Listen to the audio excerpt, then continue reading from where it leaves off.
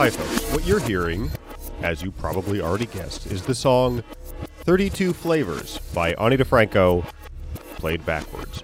Why are you hearing the song 32 Flavors by Ani DiFranco, played backwards? Well, if you've been listening to the podcast, you know that I'm kind of uncovering a far-reaching international conspiracy. Here's what's up. Words chosen deliberately. So I've been talking a lot about the anthem of my generation, which is, of course, the song What's Up by Four Non Blondes, the song that was played at every presidential inauguration after it was written in 1993, sometimes more than once. The song What's Up by Four Non Blondes, when played backwards, contains a very clear hidden message. Let me play that hidden message for you now.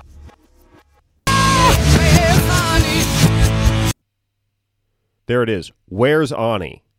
She's definitely saying, where's Ani? One more time.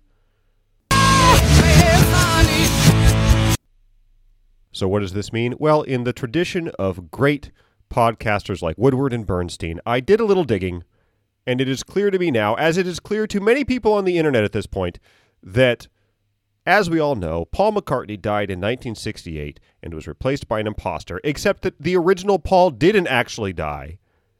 He was simply laying low for a quarter of the century, only to reemerge in the early 90s, murder Ani DiFranco, and replace her. Hence, the person we know as Ani DiFranco is in fact the original Paul McCartney. Now, I know you're thinking, sounds plausible, where's your proof? Here's my proof. Listen to the part of 32 Flavors by Ani DiFranco that I'm going to play for you now. When played backwards, there is a very clear message encoded in this song. I think you will hear it if you listen closely. Here we go.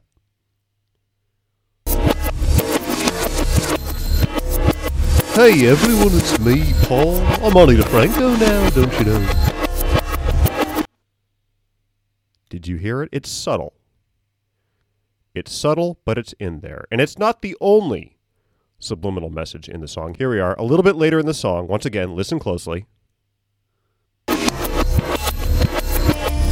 Hey, it's Paul again. I used to be in the Beatles. Now I'm a folk songstress with dreadlocks. Life's funny, don't you know? I'm honestly surprised nobody has noticed this until now. I mean, also, couldn't you hear that when you're playing the song forwards? It really only comes clear when you play it backwards. And believe it or not, it doesn't end there. Later on in the song, one more message. Listen closely. Hey, are you getting coffee? Yeah, I'll have one. I'll have a frappuccino, please. One frappuccino for Ani, because I'm Ani. I'm Ani DiFranco now. Always have been. I'm Ani DiFranco. I'm Paul. I'm Ani DiFranco now. Coffee, please. Yes, frappuccino.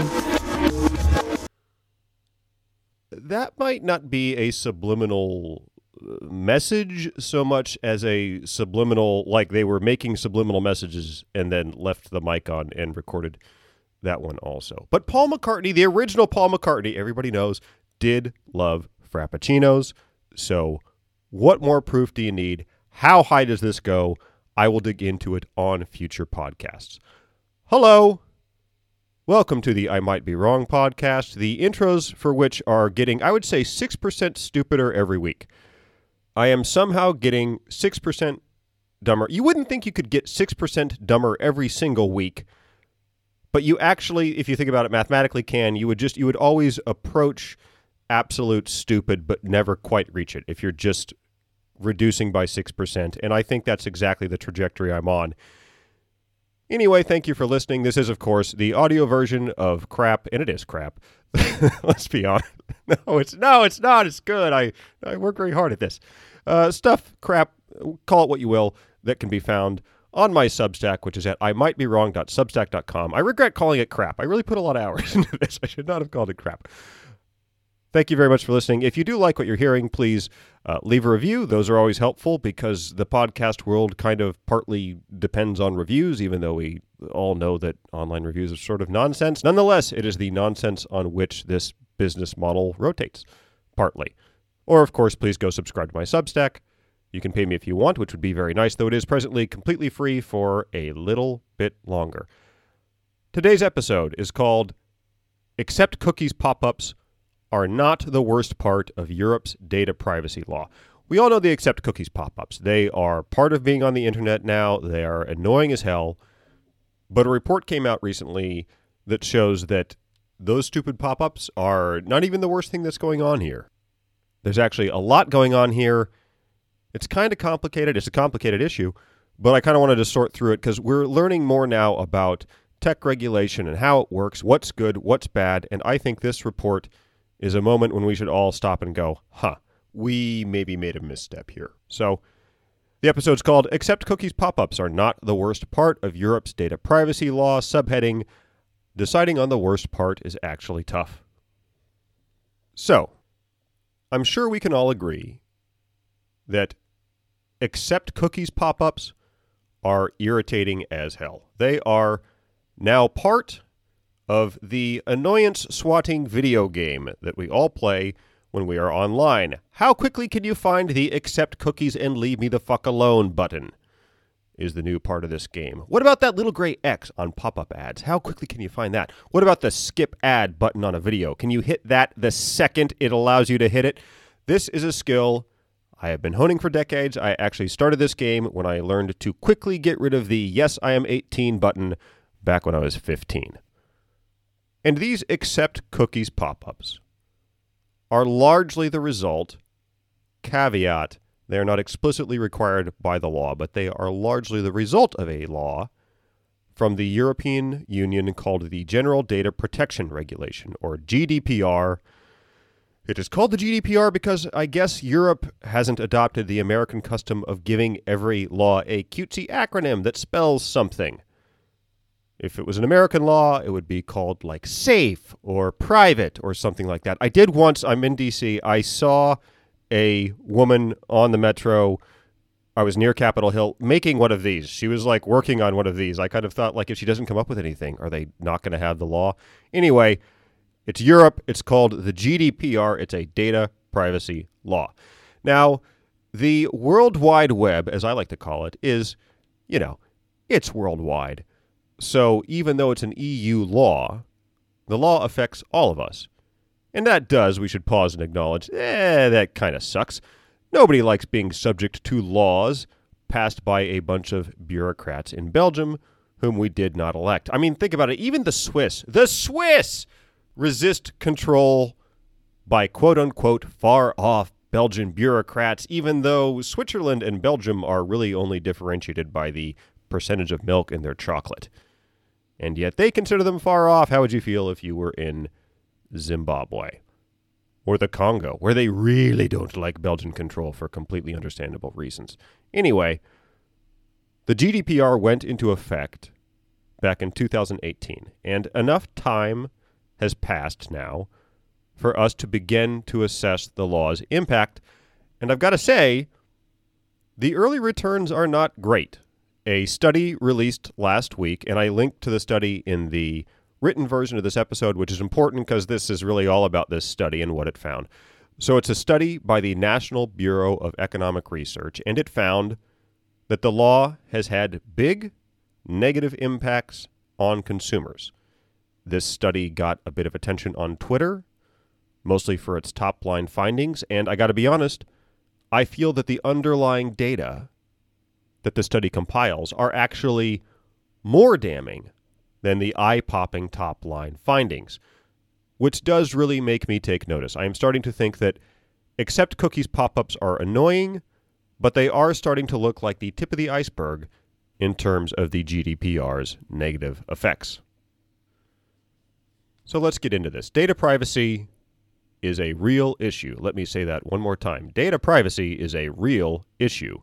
We all use the internet, and we are all duplicitous monsters surrounded by a web of lies and deceit. All of us would be canceled, and possibly even flogged in the town square while sneering children pelt us with rotten fruit if our emails were made public. Our browsing histories, our chronicles of shame, capital C, capital S, and our medical records are mostly just lists of things we have gotten stuck up our asses. In this interconnected world, we all have an interest in controlling who knows the precise depth and dimension of our depravity. That is true. One last time, data privacy is a real issue. That being said, I do also think that data privacy is an overblown issue. And I will back this up with some data in a bit. After all, there is personal data, i.e. what you got stuck up your ass, and then there's personal data, i.e. you clicked on a Swiffer ad. Who gives a shit? Now, you probably would not want your credit card number to be public, but you might not care if a company knows that you liked some random YouTube video. The data privacy debate does include a hell of a lot of fear-mongering. That fear-mongering usually takes the form of some hack local news narrative. This is going to sound familiar when I say it. That goes something like, companies are collecting your data and selling it on the internet. Which does always make me think, where the fuck do you want them to sell it? A farmer's market? But that's the narrative. Companies are selling your data on the internet. They run that story about 2 or 3 times a week on the local news. Anyway, the reality is, a lot of what we do online is boring. And let's get a grip here, please. For the most part, nobody gives a shit about our stupid little lives. None of us should imagine that we are Jason Bourne, living some off-the-grid existence while powerful forces try to track our every move. I honestly do think that the main bit of personal data that most people care about is porn. It sounds like I'm making a joke. I'm kind of not making a joke. People care about porn. People hear companies have your data, and they do think, oh my fucking God, if my browser history gets out, I am going to have to go live at the South Pole to escape the shame. That is issue number 1 by some distance for most people, in my opinion. And when we're talking about data privacy, people are thinking that, even though they're not really saying it. And that is a concern, of course. But I want to return to the point that a lot of data collection is honestly pretty innocuous. The end game of data collection typically is not a Black Mirror-style dystopian techno state. It is usually to sell you a humidifier. Companies want to know roughly who you are and roughly what you like so that they can advertise something that you will want to buy. Have you ever seen an ad that's poorly targeted? Like, for example, maybe you were watching American Horror Story and an ad came up for the Fisher-Price Laugh and Learn piggy bank. If that happened, that was a poorly targeted ad. That was a waste of the advertiser's money. That is the situation that targeted ads try to avoid. User data, a lot of the data they're collecting, that is collected to help them show the right ad to the right person. And P.S., it turns out that all of us are a lot easier to pigeonhole than any of us could have imagined. That's why they want to know what you clicked on Facebook. That's why they want to know your zip code. The GDPR affects all sorts of data. All sorts of data. Very, very wide scope on this law. It is not just bank records and porn accounts. It covers just about everything from relatively innocuous data to the type of data that would get you banished to the South Pole if it got out. The law's scope is big, big, big, big, big, big, big. It is a big, sassy, makes no apologies law that did not come here to make friends. It has a billion components, some of which I should say I do like. I do like the parts about disclosing data breaches quickly, for example. Those provisions make sense to me. But because the law lumps together extremely private data with much less private data, it touches practically everything and has effects that we are just starting to understand.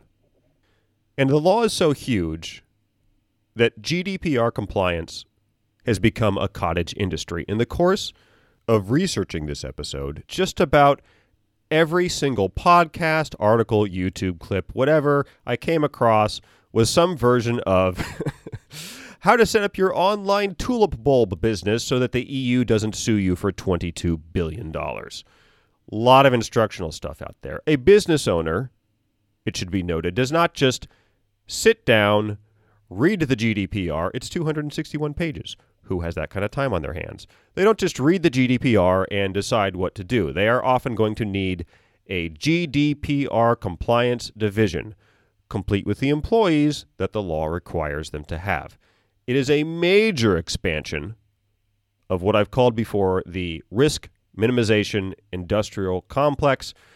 This army of lawyers, consultants, and HR managers, which you are very familiar with if you've ever worked in a corporate environment. An expansion of that thing that honestly everyone hates, but that continues to grow at an Otto the Fish type rate, which is a reference to the book A Fish Out of Water, which I loved when I was a kid. Now, the expansion of this risk minimization industrial complex benefits big companies because a gigantic multinational corporation can absorb the cost of complying with the GDPR. One estimate put that compliance cost at an average of $1.3 million. A big company can absorb that cost without much trouble, but a new company or a smaller company, they might struggle.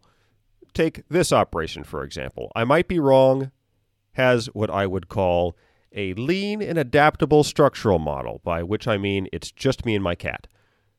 If you told me that I have to hire a data protection officer, well, my first move would be to see if my cat could do it.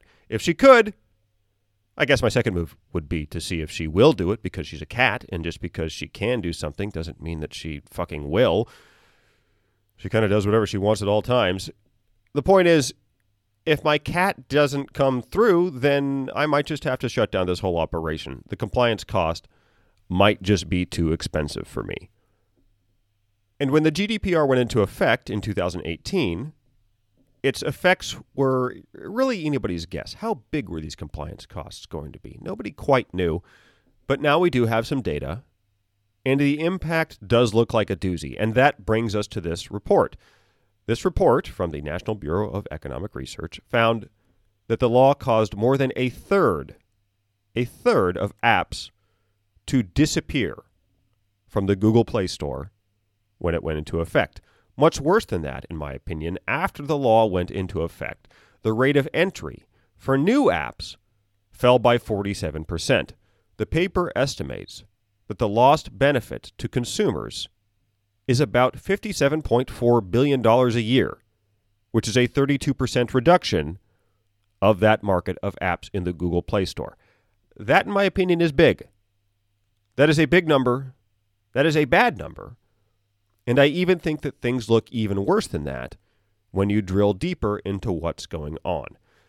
So the researchers use several different techniques to paint a picture of the landscape. They use surveys of app developers. They use detailed analyses of the types of apps that are entering and leaving the market, and they knit this all together to try to figure out what is going on.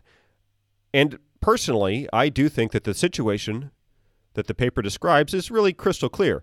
GDPR has substantially raised the cost and uncertainty of the app market. A survey of German app developers, there's a fun group, German app developers, found that 85% reported, quote-unquote, administrative burdens, 48% noted, quote-unquote, additional costs, quotes because these are the phrases they used. I can't just paraphrase here.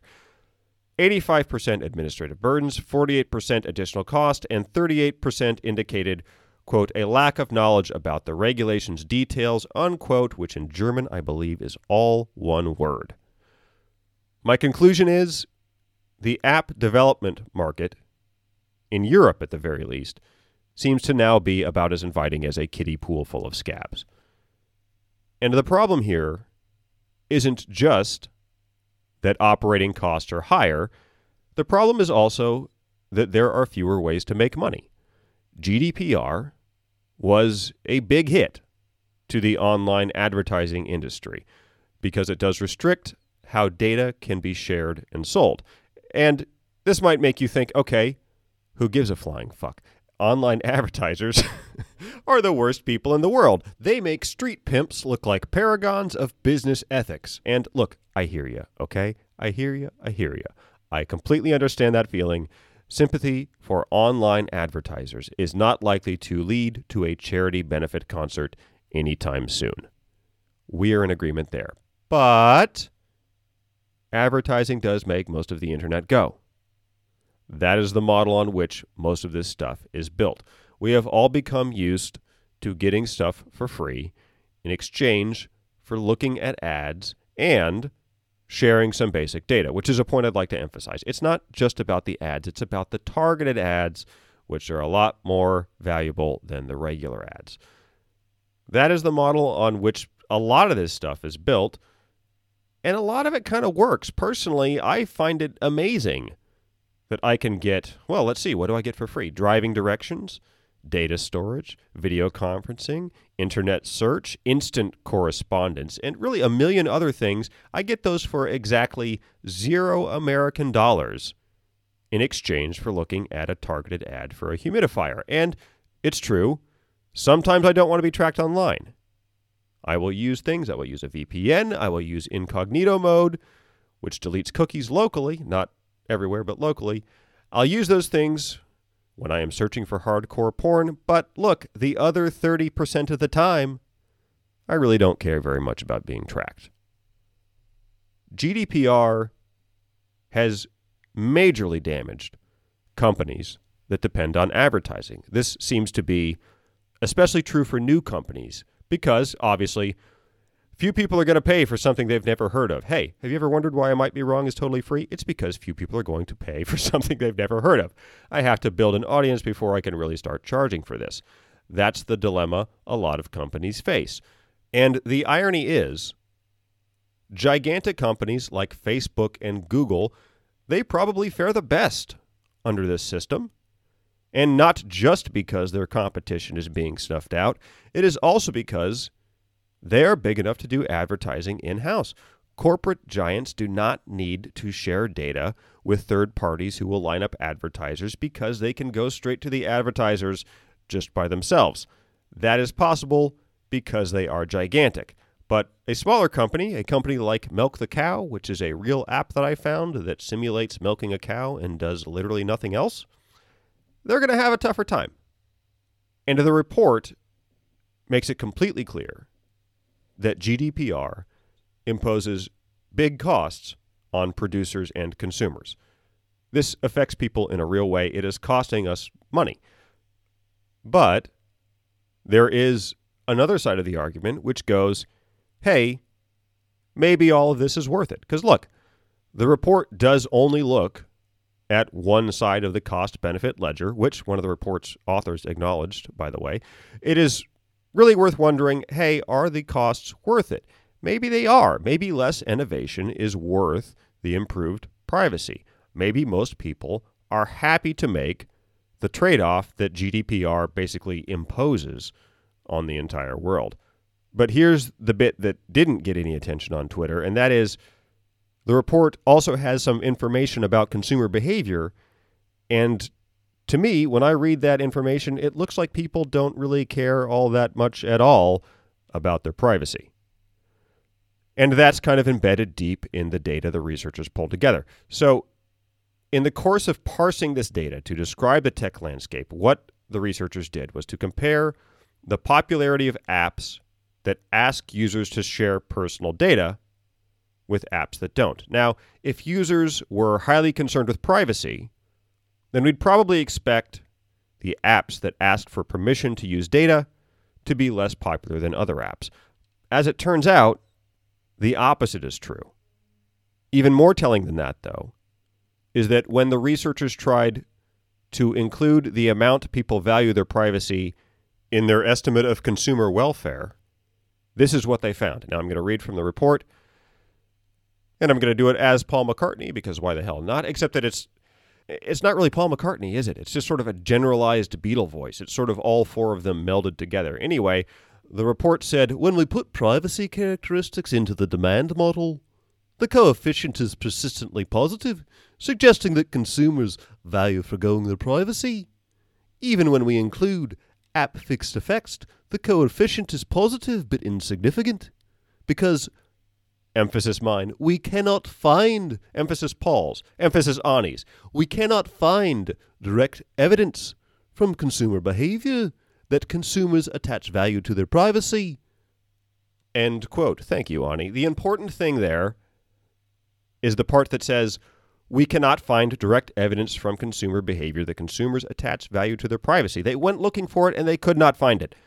Now, I'm not saying that's case closed. I'm not saying we know for sure consumers don't give a shit. There's an argument to be made. Well, maybe they don't kind of get it and they would care more if they got it. Nonetheless, they went looking for evidence that people care a lot about their privacy, and they did not find it.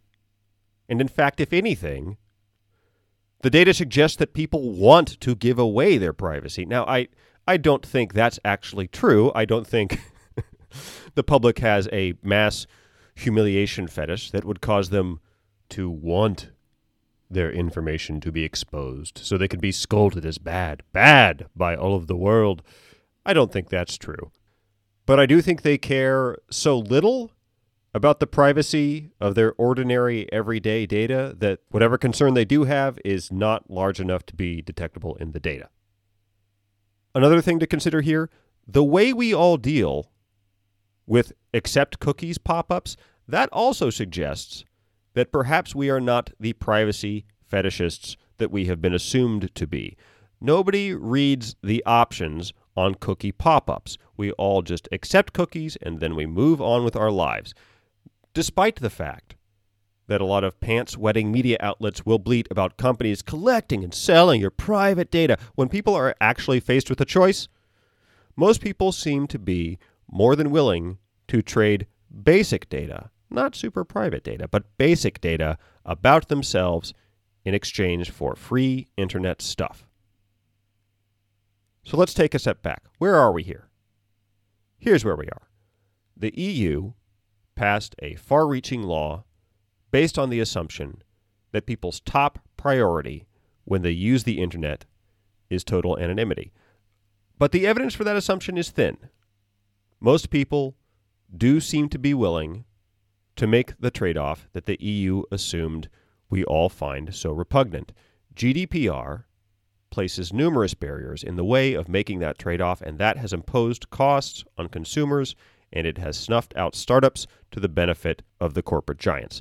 The tech giants have entrenched themselves, which will likely impose more costs on consumers down the road. Basically, from where I'm sitting, this is going very badly. This is going very badly. In my opinion, the law's big mistake was to treat all private data as if it is essentially the same. It is emphatically not all the same. Some things are more private than others. High-stakes data, like financial information and subscriptions to raunchymetermaids.com, there's a plug. That information should absolutely be closely guarded, but there also needs to be a large category of low-sensitivity data that is understood to be simply part of going on the internet. You sacrifice some privacy when you walk out your front door, so it should be when you go online. People who don't accept that trade-off, they can do things to make themselves more anonymous. They can use a VPN when an app says, "Can we track your location?" They can say no. That is a far better solution to this problem, I think, than forcing the entire world to play by rules that nobody seems to like.